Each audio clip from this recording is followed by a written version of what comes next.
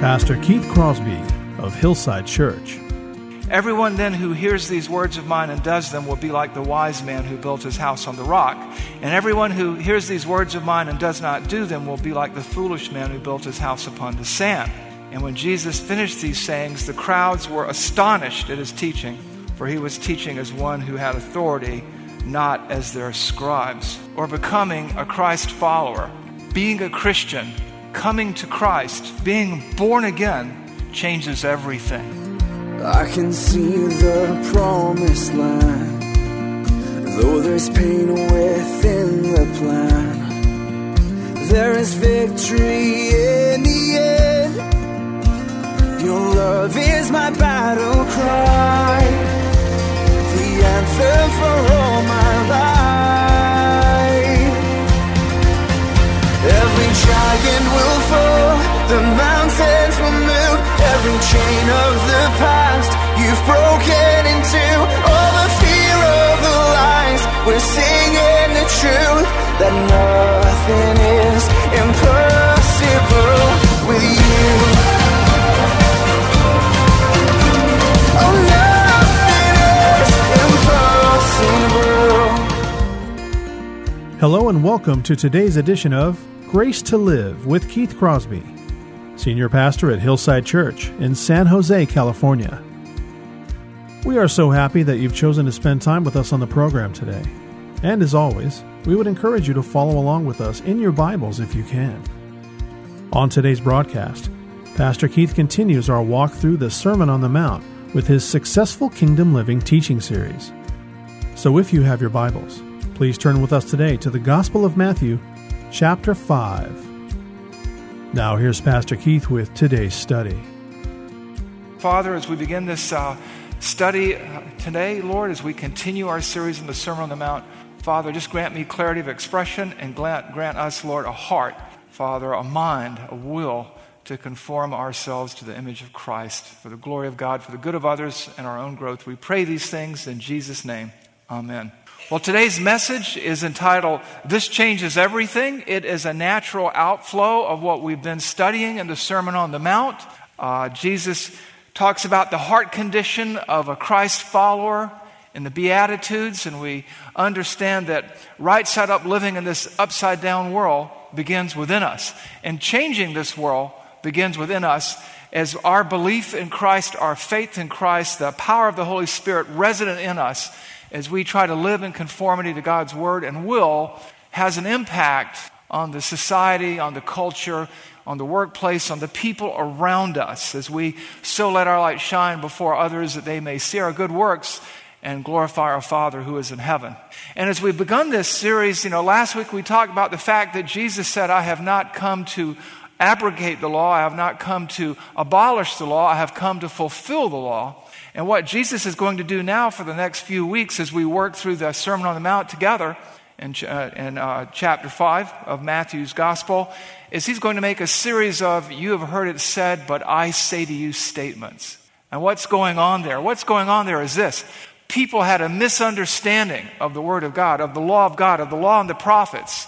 And for them it was a series of rules and regulations and outward conformity. And what he's going to do is to correct the error of the Pharisees, the error of the scribes, the error of the Sadducees, the error of the religious leaders of those days. And that's why you've heard it said, but I say to you. And so he's going to speak to his disciples and speak to the crowd. And what we're going to see is he lays it out for them and they begin to understand his teaching, his doctrine, right? The Sermon on the Mount is his manifesto.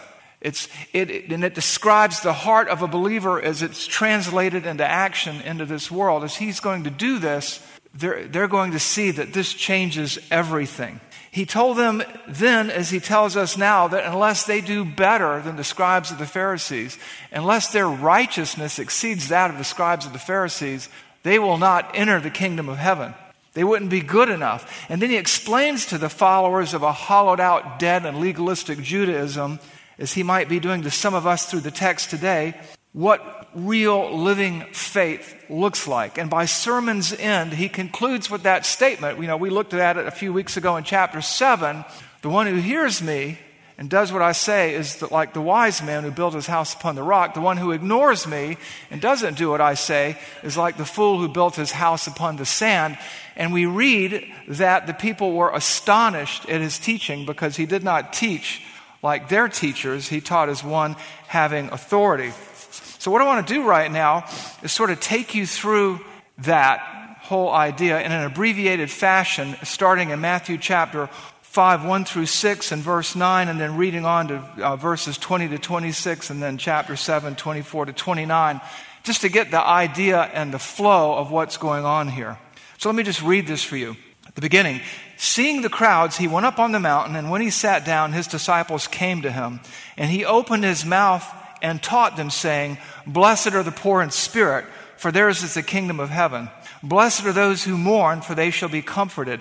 Blessed are the meek, for they shall inherit the earth. Blessed are those who hunger and thirst for righteousness, for they shall be satisfied. Blessed are the peacemakers, for they shall be called the sons of God." And he's talking about the heart condition of a true Christ follower. They understand that they're not good enough. They understand that they've been saved by grace. They understand that they've received from God better than they deserve, and they live transformed lives.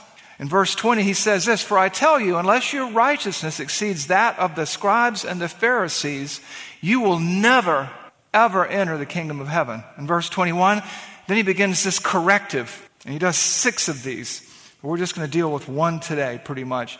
You have heard that it was said to those of old, "You shall not murder, and whoever murders will be liable to judgment. But I say to you that everyone who is angry with his brother or sister will be liable to judgment. Whoever insults his brother will be liable to the council, and whoever says you fool will be liable to the fire of hell." See that progression? So, if you are offering your gift at the altar and there remember that your brother has something against you, leave your gift there and at the altar and go. First be reconciled to your brother. Blessed are the peacemakers, right? And then come and offer your gift. Come to terms quickly with your accuser while you are going with him to court, lest your accuser hand you over to the judge and the judge to the guard, and you be put in prison. For truly I say to you, you will never get out until you have paid the last penny. And then over to Matthew 7, 24 to 29. Everyone then who hears these words of mine and does them will be like the wise man who built his house on the rock. And everyone who hears these words of mine and does not do them will be like the foolish man who built his house upon the sand.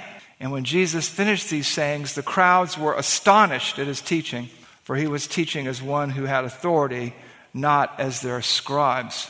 Being or becoming a Christ follower, being a Christian, coming to Christ, being born again, changes everything. It produces a paradigm shift in your mind, in your heart, and in your living out your faith in this life. It has a global change with regard to who you are and how you are and what you say, think, and do. And that is what the Sermon on the Mount is driving towards. Christ changes everything. Inside out, right side up, living and thinking changes everything. And today we're going to talk about 3 ways that everything is changed in your life. We're going to talk about 3 realities, 3 facts about what your faith does to you and how it manifests itself outside of your body, outside of your mind.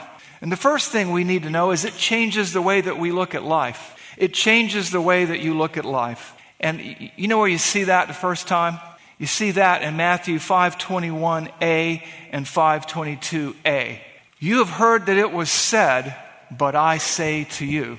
Like I said, Jesus makes 6 of these kinds of statements. And in the context, he wasn't revoking the law like we talked about. He was clarifying it. And what he's saying basically is this. Conventional wisdom says this. The scribes and the Pharisees say this, but I say to you. I, the Son of God, God the Son, the Messiah, the Savior of the world, say to you. Conventional wisdom goes out the window and Christian convictions take its place. As you commit your will and your way to Christ and a right understanding of his word, everything changes. You see, in those days, the Pharisees and the people who followed them, like many Christians today in the 21st century, have sort of a soundbite understanding of their faith. They have a shallow understanding of their faith. And it's more of a thing like, as long as I don't do this, as long as I don't do that, I'm okay. But that's not the truth. It's not about what you refuse to do or you fail to do. It's who you are, how you live, how you think, because right thinking leads to right attitudes, actions, words, and deeds. We even see this in Matthew 43 through 46. Later on, Jesus will say this again. You have heard that it was said, you shall love your neighbor and hate your enemy.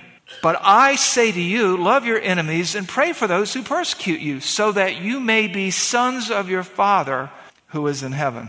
For he makes the sun rise on the evil and on the good, and sends rain on the just and the unjust. For if you love those who love you, what reward do you have? Do not even the tax collectors do the same? Blessed are the peacemakers, blessed are the reconcilers, for they shall be called children of God. Blessed are those who love their enemies and pray for those who persecute them, for they are children of God. Contact with Christ simplifies and complicates your life because you're wrestling with worldly wisdom day in and day out and godly wisdom, divine wisdom, true wisdom. It simplifies your life because it comes down to the fact that there are really only two ways of thinking. The way that you've heard it said and what Christ says. The way of the world and the way of Jesus. You've heard it said, but I say to you, there is the way of Christ and there is the way of the world, and the two and the twain shall never meet. We, you, me, have to decide whether we are all in or all out. Because Jesus didn't come to abolish the law of the prophets, he came to fulfill them. And we don't get to cast off this part of God's word and replace it with the way of the world. What did he say? Do not think I've come to abolish the law of the prophets, I came to fulfill. Truly I say to you, not one iota or dot will pass from the law until all is accomplished. He loved the Word of God. Jesus is teaching the Word of God. Sanctify us in truth, Father. Your Word is truth. And as Jesus is teaching here, he's teaching the Old Testament because that's all they had at the time.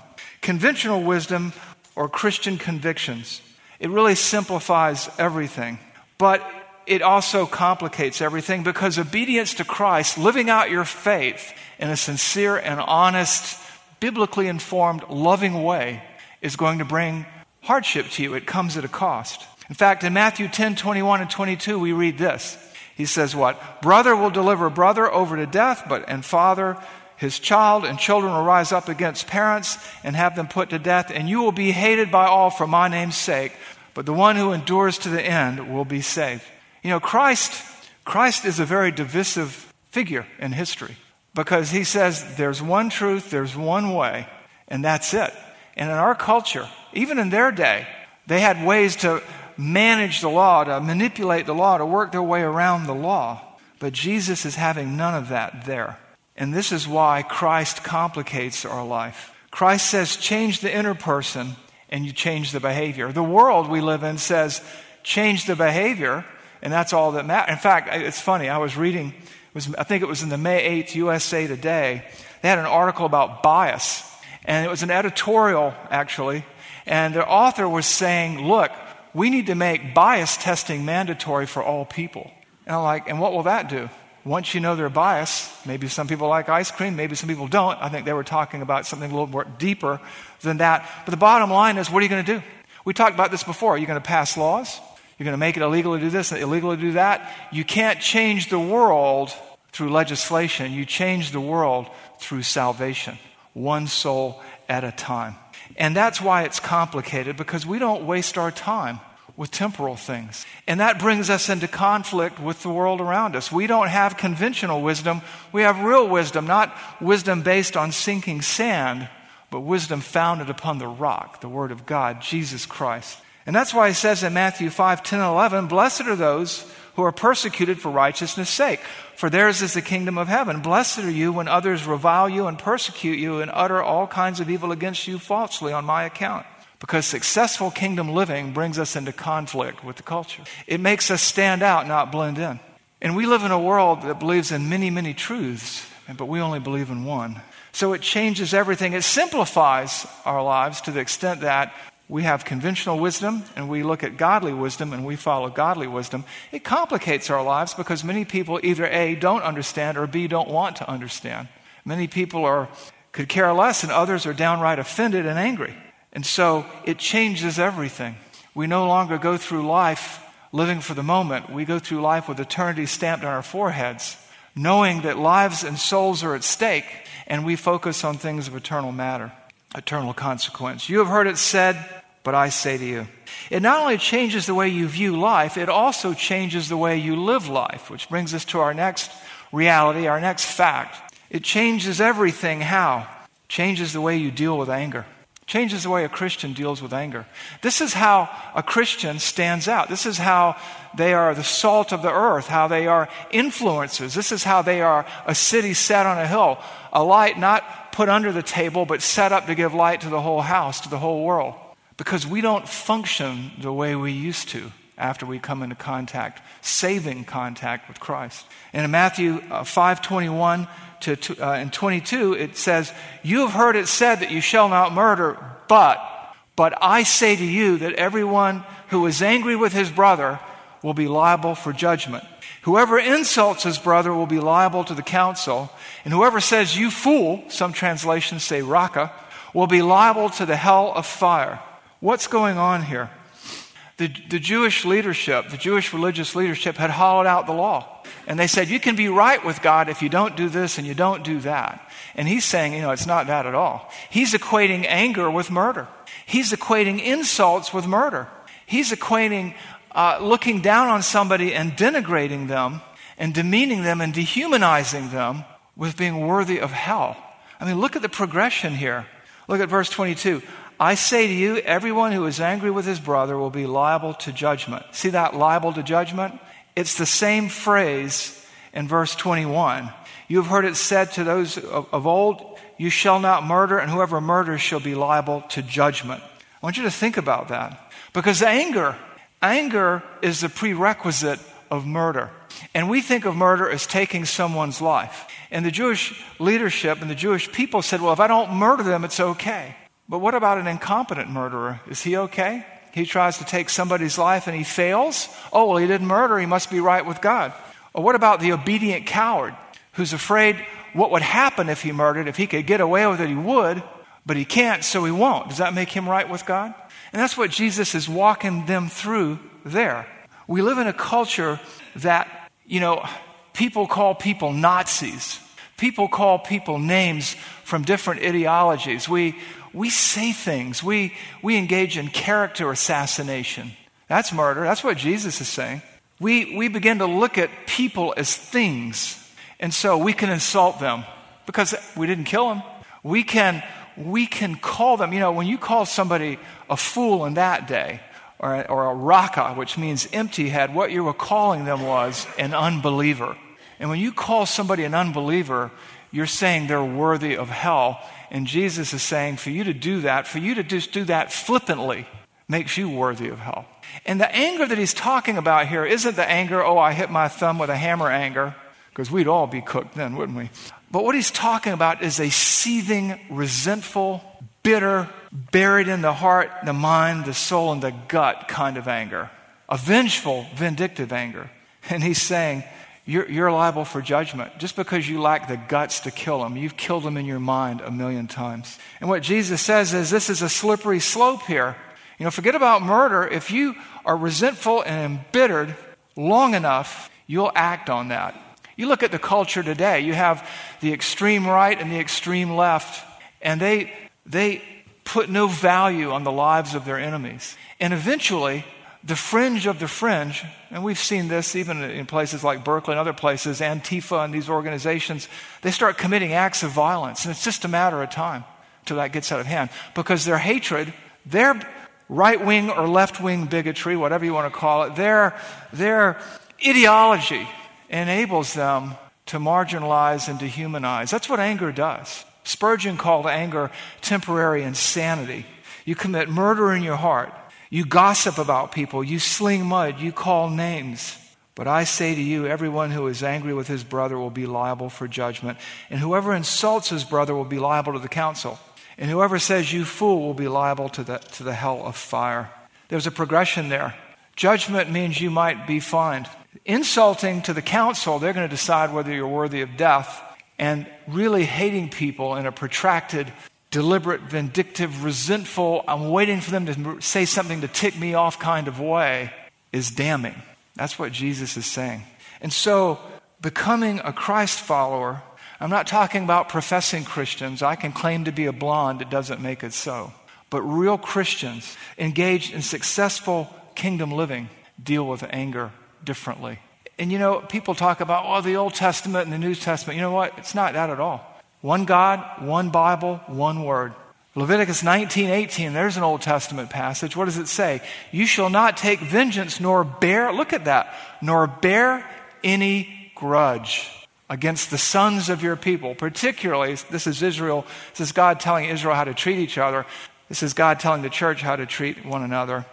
Against the sons of your people, but you shall love your neighbor as yourself. And look at those last 4 words in English. I am the Lord. That means this is a command. This is not an option. It doesn't matter how they treated you. Your Christian faith, your love of God and the outgrowth of that isn't contingent upon how people treat you. You don't get to treat people bad because they treated you bad. You treat others the way you want to be treated. And so he's saying that here. We treat God as God, and we don't take his place. We don't take vengeance. As James said, the very mouth that praises God is also the mouth that curses, and it should not be this way, particularly for a Christian, Old Testament to New Testament. The world says you have a right to be angry, but Jesus says you don't have any rights. Blessed are the poor in spirit. Blessed are those who know they are morally bankrupt. Blessed are those with poverty of spirit who know they have nothing to claim. Blessed are the unentitled. Again, back to Matthew 5:43 to 44 and 45. You have heard that it was said, you shall love your neighbor and hate your enemy. Doesn't say that anywhere. But I say to you, love your enemies and pray. The word pray there is an active. Doesn't say just pray once. Okay, I got my prayer out of the way, I can go on. And pray continually. Pray continually for those who persecute you. Pray continually for those who drive you crazy. So that, for the purpose of, you may be sons of your Father who is in heaven. Blessed are the peacemakers. Blessed are the reconcilers, for they shall be called children of God. So it changes the way we look at anger. You've heard it said, but I say to you, inside out, right side up living in an upside down world, successful kingdom living by a Christ follower changes everything. It changes the way people look at you. It changes the way you view life. It changes the way you live life. It changes the way that you deal with your anger, and people notice. It's noticeable because we live in a do it unto others before they do it unto you world. I mean, just look at the political discourse. Just look at the crime. Just look at the acts of violence. People get angry and they make people pay, but not the Christ follower. Not those who understand that everything that Christ says we're to do, we're to build our house upon the rock, not the sand. And that he is our authority. He's just not some teacher. He is the glorious God above who took the form of a man and came to earth to die for our sin. And we live the way he commands us to. We think the way he tells us to. The third reality is this. It not only changes the way that you look at life, it not only changes the way that you deal with anger, all these things build upon one another. It changes the way that you and I, that we, before God and before this fallen, broken, hurting world, it changes the way that you deal with conflict.